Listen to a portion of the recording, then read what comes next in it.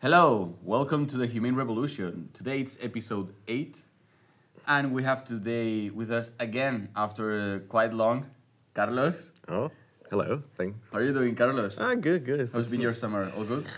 Yes, a lot of things to do, but it's been good in general. I'm so happy to be back, and hopefully we'll have an exciting conversation today. Absolutely, because today we have a guest with us that we are extremely pleased to have her with us today. I personally met her 1 month ago, more or less, and we had a super interesting conversation about humane technology. Her name is Mireia Bosch. Hello, Mireia. Hello, thank you for inviting me. And how are you doing? How's everything going? I'm fine. I mean, after the summer, I'm very fresh and ready to start new projects. Well, very good, Great. very good. Again, back with all the energy that we need, no? Yes. To keep working. So, well, first of all, Mireia, I would like you to tell us a little bit about you, like who you are, where do you come from, what do you do, what are you doing here in Stockholm? Yeah. Perfect. Well, I'm from Barcelona. The last 7 years, I've been working on media, communication, and telecommunication industry, and mostly in the positions of management and coordinator. But in 2020, I decided to change careers, and here's where my adventure in Stockholm starts. Mm-hmm. I came to study a digital management master in Hyper Island. And, because my goal is to work between the intersection of ethical innovation, technology, society, and design. So A lot of things. Yeah. That sounds yes, exactly. And I had the opportunity while doing this master and doing the final project to find a topic that I'm very passionate, which is human technology. Mm-hmm. And the result of this is a project called the Humane Technology Project, which is a research that develops a framework to create socially technology and like socially responsible exactly technology. All right. socially Yes, responsible yes, yes. technology. Like also takes care of like this dimension of technology as Exactly. being like more responsible of what are the consequences of technology now. Yeah, I was about to ask, because I never thought about this, but how do you define humane technology? Well, that's a very important thing. Like we talked in a podcast before about with Javier I wasn't there, obviously. that we went to see Tristan Harris at Norrsken House here at the Stockholm. It was very well inspiring, if we can use like this boring buzzword of innovation. Inspiring. Everything's Everything's inspiring. Yeah. But yes. So, but yeah, I think that there's like a huge movement happening right now in innovation and technology that is towards making, well, the name is humane technology, but it can be basically, okay, like this is a business, but we can try to make a little bit less profit, but still create a business. And, like in exchange for making a little bit less money, we can create a positive impact in society, So how to make a business and at the same time create a positive impact in society in the area in which you are working. I see. That's what this could be like basically about. But I don't know, Mireia, do you have anything Yeah, to add? exactly. Well, I think that humane technology is a technology that respects human vulnerabilities and that treat our time, our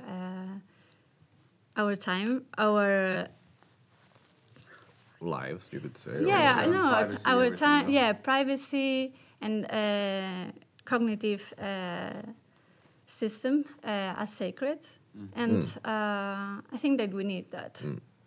Okay, so if I understand, you would like technology that doesn't exploit, let's say, our cognitive biases and our Exactly. other, as you say, vulnerabilities. That's such a like computer science people term, the way you say it. But let's say our biases towards certain presentation of information or emotional content and so on, for example. Is that Yes, correct? is that correct? All right.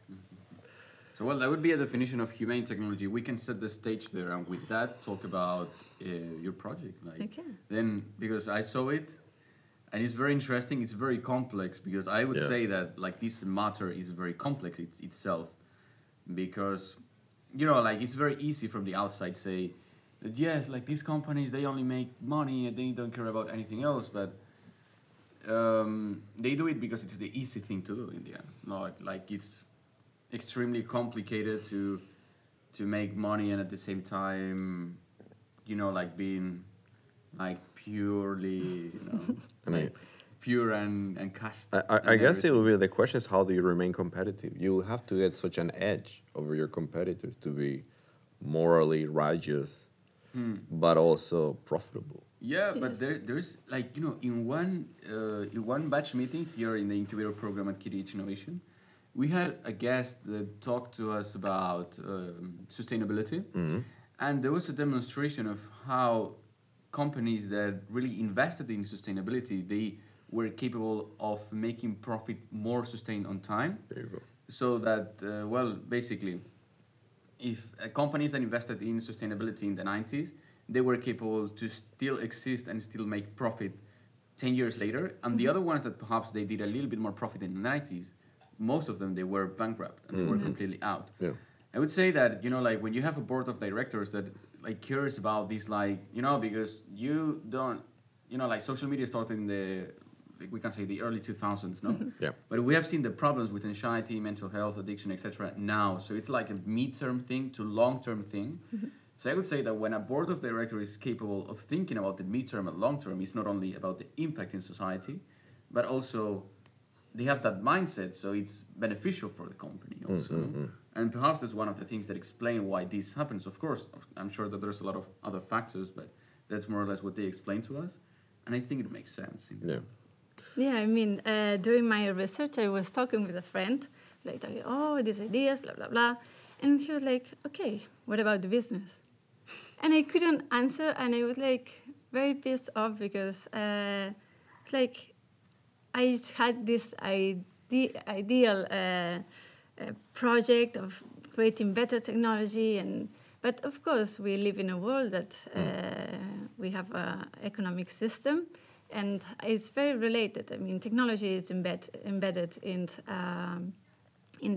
our culture and of course in our economic system. So how do you manage? How is possible to do it? But also, I've found some case studies of companies that are doing this. So it's possible. And I think that we need to start thinking of how to accomplish this. And going back to your framework, Mireia, so like, is it a framework for companies that are like being created, or is it also suitable for companies that already exist and want to make this transition to, like humane technology? Okay, so the framework is called the Humane Technology Compass. It's a framework that aligns the design, the business, and the technology and the ethics. So it's for any technological company that wants to start, like a startup can use it to put their goals and continue doing it. And maybe also an established company want to be more sustainable or want to be more conscious about about their products or their services. So both can use it, and I think it's a nice framework, like to achieve like small steps, because we are talking about human technology, but I believe that change is not made with one day, so you need small steps and a system that help you like to be able to implement all of them. What would you say is the, or at least one of the biggest challenges for companies to do this transition? I think it's difficult for companies to do this transition because of the old methods. If you think about like tech companies in general, we still like thinking of in an extractive approach to things. So we create services and products, and the most important KPI is the engagement or the retainment. Yeah. Sorry, like what is a KPI just to make sure that Key everybody- performance indicator. Okay. So they look how effective or productive is their service. And this, when, of course, we are in the attention economy, and the attention economy is the natural economy of the cyberspace. So what they have to, like what these big companies have to do is like catch the attention of their Retain users and maximize it, exactly. But I think that we need to start combining the traditional KPIs and the non-traditional KPIs that could be, for example, inclusion, accessibility, or wherever that is related for the well-being of that user. And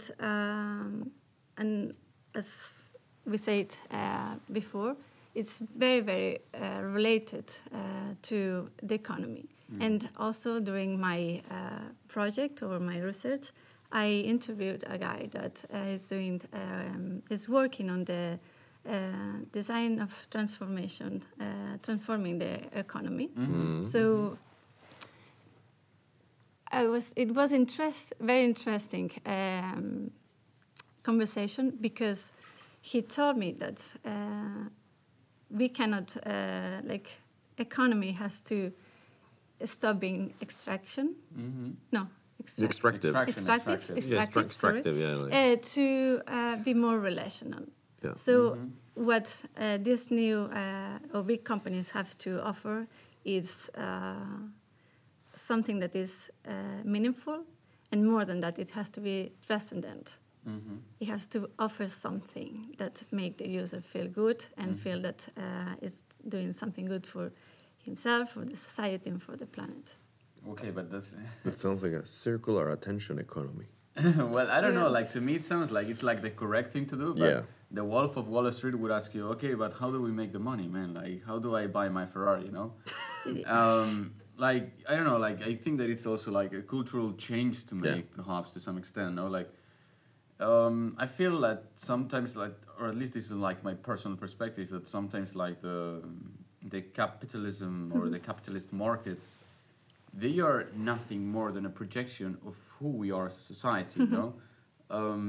As long as the markets are not directed from a central authority, government, central bank, whatever thing that you can call it, in the end it's us, human beings, and us as a collective that decide what is better and what is worse. No, we decide to buy in Theta, or we decide to buy in Primark, or we decide to buy in the local store, and those are decisions that we make as a society. You know? So I would say that, you know, because I see sometimes that there's like us, no, that we care about humane technology, and that we, for whatever reason, we have suffered this problem. We are concerned about it, and we want to put a solution. This is a growing community of people worldwide. No, we saw Tristan Harris coming from America to talk about this. No, and it's a sign that there's something there that is shared by a lot of people all around the globe. But on the other hand, I have friends that they tell me, They don't care. bro, I don't give a fuck. I mean, if they collect my cookies and they offer me a good ad, that's all the things that I care about, no? So why, you know, like why, what can we tell these people to make them care about this, no? Well, the thing I usually tell my friends that are a bit more, they like money more than me, let's say, and they like how things are because they have this, I'm just gonna be honest, delusional belief that somehow they'll get there to the 0.00001% of people that are swimming in money and have 5 Ferraris, and I tell them that even if you could achieve that, the problem is that if everybody could achieve that, there's just not enough stuff for everybody. There's not even enough stuff for half of the planet to live middle class style, like in Sweden. And it's just a matter of resources. Like I told him, like the way we use resources right now, it won't sustain if the population doubles or even grows 40%. Absolutely. I mean, and that's not me making that up. That's just it's numbers. You can see easily if, for example, all the population of India and China live like the population of Sweden. Wow. But that could happen. I mean, we would have to go to the moon to Yeah. start planting the things there. Yeah, and that's what I mean. Like there has to be a more efficient way to produce things that is more recyclable or recircular or whatever word you want to use instead of just extracting things away. And well, yeah, they're slowly listening, little by little. We're getting somewhere. I think that it's not sustainable anymore, this operative mode or this The way way of we do things. No? the way we are doing things. And first of all, to these people, I would say to them that now society is more complex, and I think it will be more and more complex. And to do that, we need wisdom. And to have wisdom, you need to be able to understand different positions, different point of views, and we need collaboration. And I think that if you don't protect that, how you think, and we are, I'm sorry to say that, fucked up. But yes, and that's why we need like humane technology, technology that is an exoskeleton of for our thinking, and because we need tools, we don't need infinite loops and feeds to get addicted to, and we think that we can manage, we can. Not be addicted to our screens or our social media, but it's like the science that is behind this technology. It's cognitive impenetrable. So even if we would like to not be addicted, it comes. I mean, we cannot. So that's why we need like big companies to or big technological companies to start doing or creating humane technology. And yes, I wanted to give a thought about it because I'm the cognitive scientist, not around. So what you're talking about got my attention because you were using the term cognitively impenetrable, which I think you refer more like it's hardwired to people. They can't really stop it. They have to behave in a certain way because they're already being hooked on this thing. Yes. To that point, I'd say yes, it makes sense, and I think what we need actually is. Manuel's gonna hate me for saying that, but we need some type of regulation of social media to some degree. Yes, I agree with that. Because I was thinking about this today in the morning. I'm gonna jump a bit of subject, but it's related to this. Like video games, for example. They've changed a lot in our time to the point that maybe we all cranky people don't enjoy them as much anymore. And at the beginning, I thought I was just getting old and cranky and things are not what they used to be. But then I realized like there is an increment of games that are becoming more and more like casinos. Yeah. The play to win culture, though. Yeah, exactly. And I realized, like kids that are like 3 are playing casino games. So by the time they're 10, they're fucking junkies. Yeah, no. And I realized like a regulation that could be nice, it would be, for example, that the actual age restrictions are respected because then your brain will be able to develop normally and not develop this strong addiction to these things because teenagers spend hours and hours just, going through feeds because they've always been exposed to that their whole lives. And it's very difficult, as you say, then to break a pattern that is being so entrenched in your brain. It is, and I heard in an event that our prefrontal cortex is playing when we are kids or babies, and we have like stimulations with light, sound, and movement. And if you put like a screen in front of a baby, you are is what these three elements are inside of this. So you are like educating that baby with that information. So I think that when you take this from them, or we have more problem with kids with like a deficit of attention and. Yeah. So far, I think there's so much research about screens that is super controversial, and people say all sorts of things. But one of the biggest issues with screens is actually that kids become very passive and very inactive. So they don't really find enjoyment in in other things. And then there is, and this is more robust, the fact that it completely messes up with all your sleep cycles, and that messes up with everything else. Yeah.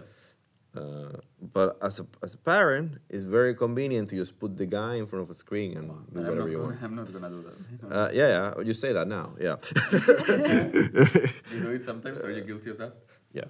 Yeah. I mean, fortunately, my son is not very TV oriented. Okay.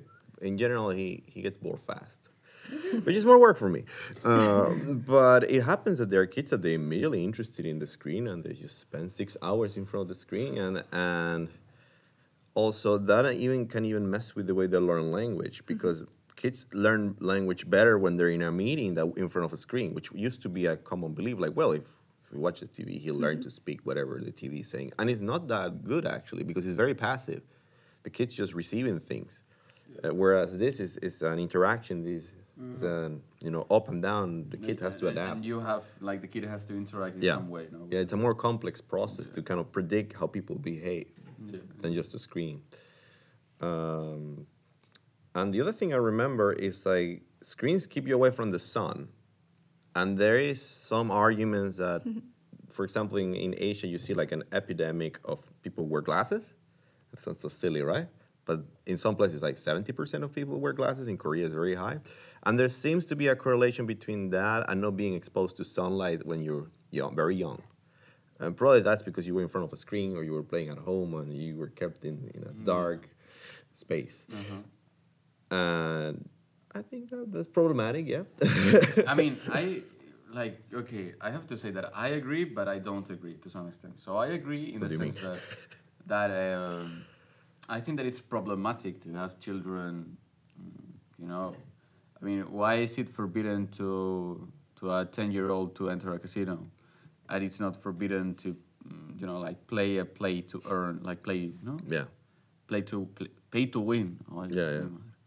A pay-to-win game, no? I would say that if the addiction dangers are the same of a video game, of a casino, or whatever, like, that should be banned in all cases, no? And, of course, like, all the bad consequences of being addicted to a screen when you're 5 years old, I think that's obvious, no? So I would say that, yes, I do agree with protecting children from the attention economy. But I have to say also one thing, that my parents are more addicted to the mobile phone than me. Because people that have like 40, 50, 60 years old, like, this thing has arrived so late in their lives that they don't have the tools to combat that. And honestly, like, my friends, my age, I'm 24 years old, and my friends that are my age, they are, all of them, less addicted to the mobile phone than my parents. And my parents, they are like the typical people, or not my parents especially, but people the age of my parents are the one that are accusing children of being addicted. But they themselves are not capable of controlling themselves, like using Facebook or whatever thing that they use. So there's also a problem there. Like, okay, like, they're old people or like whatever we can call them, and let them do whatever they want, no? But it's more problematic in a person that is being like raised because it has all the life in front of them, no? But still, like, okay, let's stop criticizing the young people because it's very easy. Yeah. And then we have like 60 years old addicted to Facebook. Yeah. So, two counter arguments politely. The first one is that's anecdotal evidence. Why not? And and second, it's true. I mean, a lot of old people don't know what's going on, and they're just gonna go down that drain and get lost. But we don't know where the people who are like 3 years old are gonna be in 30 years. We have no idea. No, that's absolutely. Maybe it's better, but maybe it's worse. I mean, but maybe they learn how yeah, to like control you, it, no? like you realize like, oh, I'm fed up with this shit and I need to change. But Yeah. let's say, but I'm from a different, like, I think that our generation is very special because, let's say, like, I was born in 1997 in Spain, and let's say, like, I saw, like, cable internet at kilobyte velocity, okay? Dude, I was born before the internet. And I saw that at my home, but I also, now I'm seeing, no, like, TikTok and everything, but let's say, like, the internet has grown with me, like, we can say, if we can make this comparison, like, the internet was the same age I was at every single step. So I saw everything grow from nothing, and I have a relationship with technology that is prior to the attention economy and all this stuff. So I think that, like, our generation, this like late millennials, early X generation, we are lucky in the sense that technology is part of our lives. Like, I'm a person that has watched more YouTube than the TV, that has read more news on the internet than newspapers, by far, of course, that has played video games like since I was a kid, in my case. So we have a relationship with technology that is part of our lives, but technology that is completely different to the technology that we have nowadays. So we can see the difference between technology when we were kids and TikTok, you know? Yeah. I think our parents could say the same. But Mireia, what do you think of all this mess that we're doing here? I think that, of course, technology is a tool and its effects us, is shaping our realities. And, I think we need to learn how to use it well. Mm-hmm. This is my concern, like, because technology is inevitable. So I just want, like, to be able, like, to give something like this framework, like, to help build a new kind of technology that help us. Because maybe now, or since 2018, we are more aware of the ripples effects of the technology. Mm-hmm. But still, it's like, we don't really know exactly what's going on behind it. And I think it's fascinating. Mm-hmm. And I just want to work to do it better. Mm-hmm. I think it's amazing. And I think also that there's a lot of young people using technology to do good. Mm-hmm. And to create like innovative projects, and I just really want, like, to use these tools. Mm-hmm. To do something better. Yeah, you sound very inspired. Yeah, absolutely. Inspiring also. Yeah. We can say like that. No sarcasm in that term. No. For real. But let's say, like, one question there, like, I think we mentioned it, but okay, so this problem or this problematic of humane technology, attention economy, like all this shit that is happening, is it a technological problem or is it a cultural problem? What do we have to attack, the technology or the cultural, or both? I don't want to attack anything. I just want to say that it's not a technological problem. Yeah. Mm-hmm. I think it's a social problem. Yeah. And because technology is not neutral, so it's an intention behind it. Mm-hmm. And this intention or technical choices has a responsibility. So we need to start thinking with systems and know that every action that we have, like, has an effect and a consequence.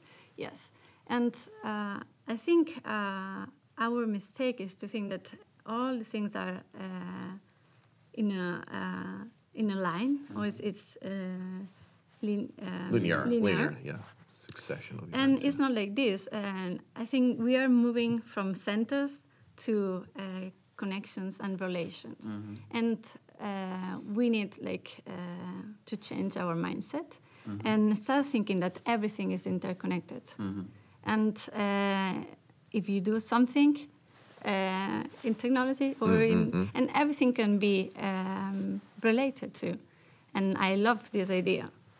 And I think that we need to... we are in a moment, I think, in a shift. And I think it's the right opportunity to change direction for good. I hope. I hope so. And we need to, as I said, start thinking systemically. Yeah. And, and combine perspective, design, technology, social impact. And I think in this way we will be able to have different point of views and be more collaborative and be able to face the threats that we are having in this period of time. Okay, very interesting. And then I would like to ask you, because we talked about this previously, how is technology an extension of our reality? How does technology... Because maybe this is a thing that we're not very... What a postmodern question, though. Yeah. No, but we are sometimes I think that we are not very aware of that. And I think that what has made it more evident is this race for the metaverse or the virtual augmented reality. We talked that in the second podcast. But how is technology shaping our reality? And it's our reality is not only the physical space; it also happens in the screens. No? Exactly, and I think that, as I said before, technology is a tool. We humans always use tools to an extension of our body and our mind, and it shapes our world and our reality. And we need to think that even we have a lot of technology, it doesn't mean progress. And I think that everything that we are related to, every tool that we touch, for example, for the metaverse, every new space or scene, let's say this, affects us. And for example, in the past, when you interact with a computer, it was one side, one-to-one conversation, let's say. But it improved, and now it started the era of the cyberspace, where you can be connected with a lot of people, and everything is happening at the same time. So we need to be aware of that and choose or be aware at least of which reality you want to live in. Well, I think in a less romantic vibe that you were putting there, the academic term of what you're describing is extended cognition. And it's basically how human condition has been improved or extended by different types of technologies. Something as silly as a notebook could be extended cognition, because your memory is not good enough to remember every single detail of a lecture, so you offload a lot of stuff in the textbook. Yeah, to improve your memory capacity. Exactly. Well, that's the difficult part, because there's evidence that you remember worse if you offload things in something, because you're not using it, right? But you're still extended cognition is a real thing, and you can use it exactly. The cyberspace is a whole new level of that. You can create so many things that are a representation of your own perception, ideas, thoughts, cognitive processes. So it's a lot of work on that, on how to create improvement in using technology to enhance our cognition. So yes, I think what you're saying goes around that way. It's not as romantic as saying our reality, but it goes around what you guys are saying. That's kind of the field that studies this thing in psychology, extended cognition. So basically saying that, let's say, technology is not a sterile thing that is. No. like like has no effect on our world, like how we perceive things, how we are constructed as humans, how we interact with people, how society, how the fabric of society is made, to some extent. So, like taking that into consideration, I would say, like from my point of view, at least, it's relevant. Like like maybe you don't have to be that intense in everything that you do in your life, but I would say that at least know that that's a component. Like at least know that the way you see the world, and it's like I think it's very obvious when we talk about polarization on social media. No, like of course, like Twitter and these social media shapes how you see the world, because if not, like how is it possible that two people that get into Twitter have like completely different views of the world, because the algorithms on Twitter like target them to different things and so on. And then like related to this, related to algorithms and so on, like talking about the attention economy, we've talked a lot about this in the podcast, but like briefly from your side, Mireia, what would you say that is the attention economy? What would you like to share with us about this? Well, I think the attention economy is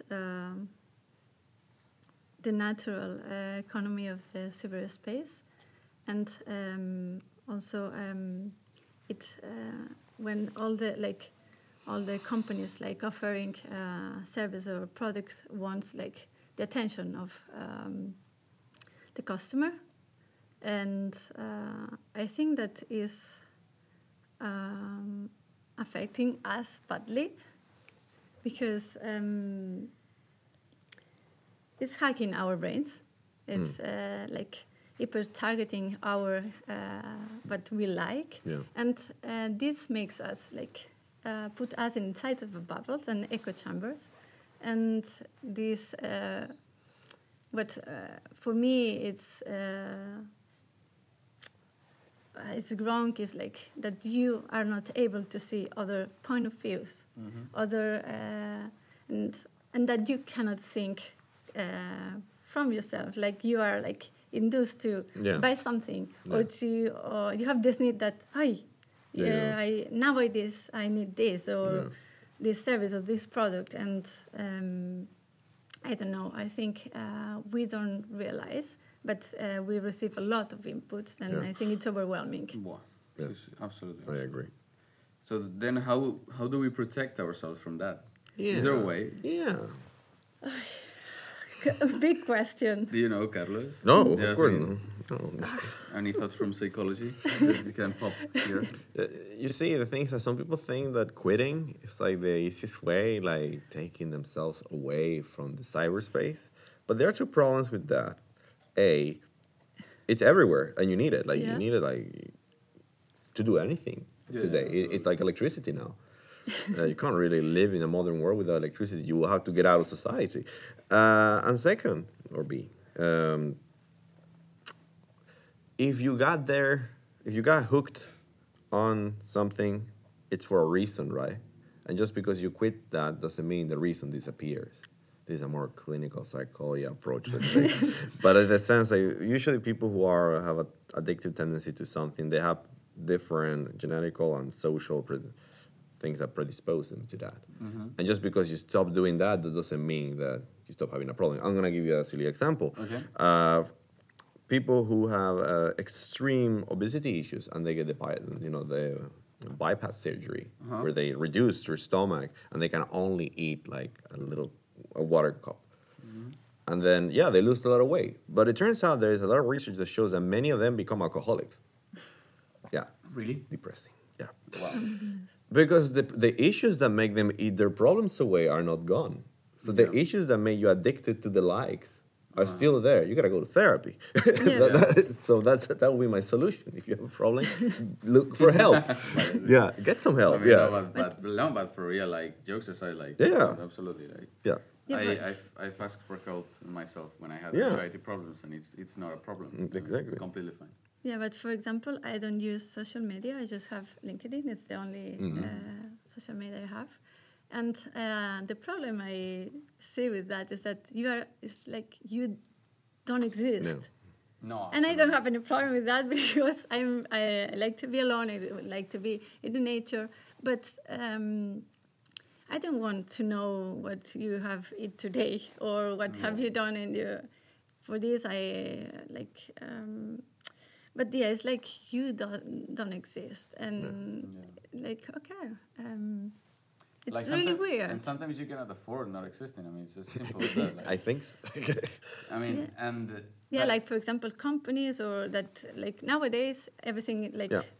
to put ads on Instagram or to like do your present your brand to the world. You need it, and it's I interview a lot of people. It's like should I use it? Should I not? Because my ideal or my values is that I don't want to use a lot of social media. I want to keep away from that.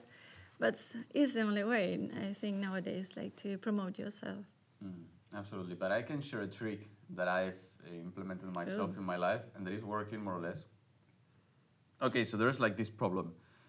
At least it happens to me. I think it happens to people that I've talked a lot with. That, like, at some point when you have, like, for example, Instagram installed in your mobile phone, you develop like an automatic thing in your brain that you don't think about it. Then you have unlocked the mobile phone and got into Instagram, scroll 2 times, and got out of the platform. But it's like you didn't think about it. It was like just simply like I don't know, it's like automated behavior. like automated behavior, no? So to avoid that, and this works incredibly good for me. Like I still have Instagram and I still have LinkedIn, but I don't do that anymore. Is that I hide the apps. So there's like at least in my Samsung phone, there's an option like you don't uninstall them, but you hide them. Yeah. So the thing is that every single time that I have to get into Instagram, I have to go to a search bar inside the phone. So I have to do much more, many more steps. Like search the Instagram, get there, then click another button, and then get into the app. So it's like from 1 step to like 4 or 5 steps. Yeah. And that it's surprisingly has worked for me because I get into Instagram like half of the times or less than half of the times. And honestly, like I don't see less content than when I was like all the time like automatically getting to the app. No. So if you can, maybe try it.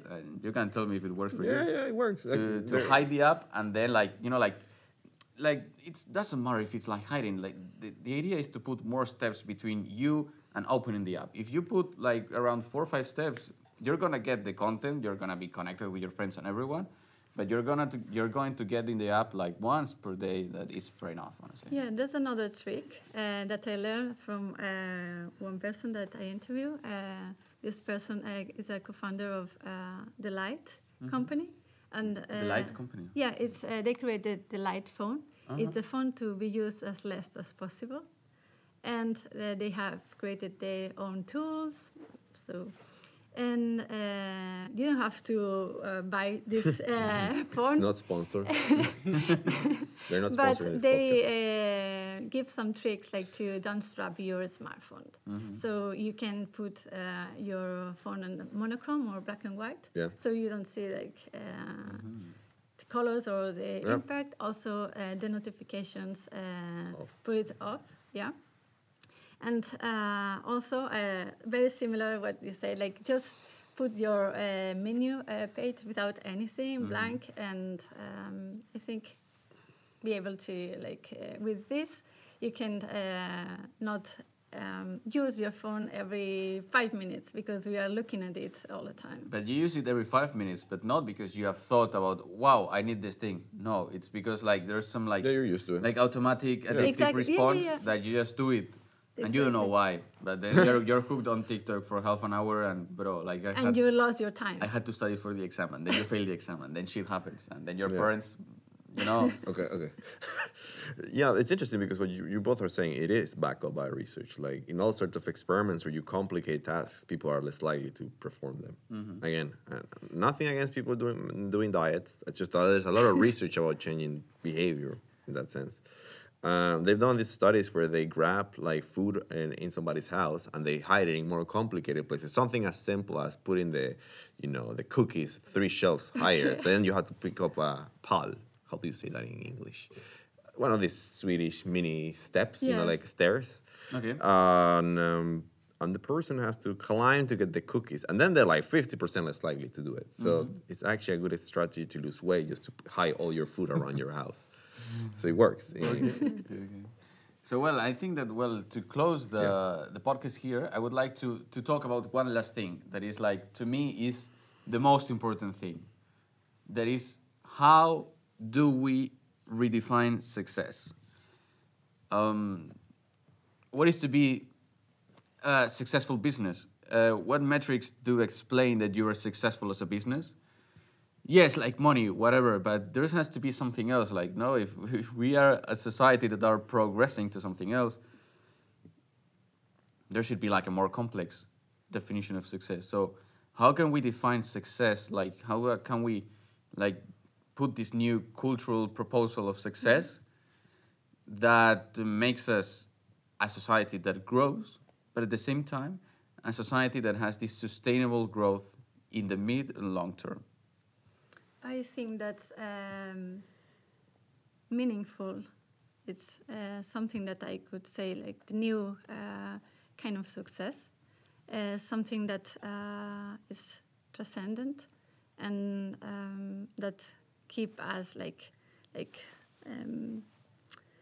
away for just thinking about ourselves and our world and what we have in our screens, and amplifies our view, and that make us think that there's something bigger than us, that everything is interconnected, and that we need to collaborate. Yeah, this idea of the neoliberal man or woman, like, going for their goals and making a lot of money, and I'm sorry, but I think it's not sustainable, and we need to think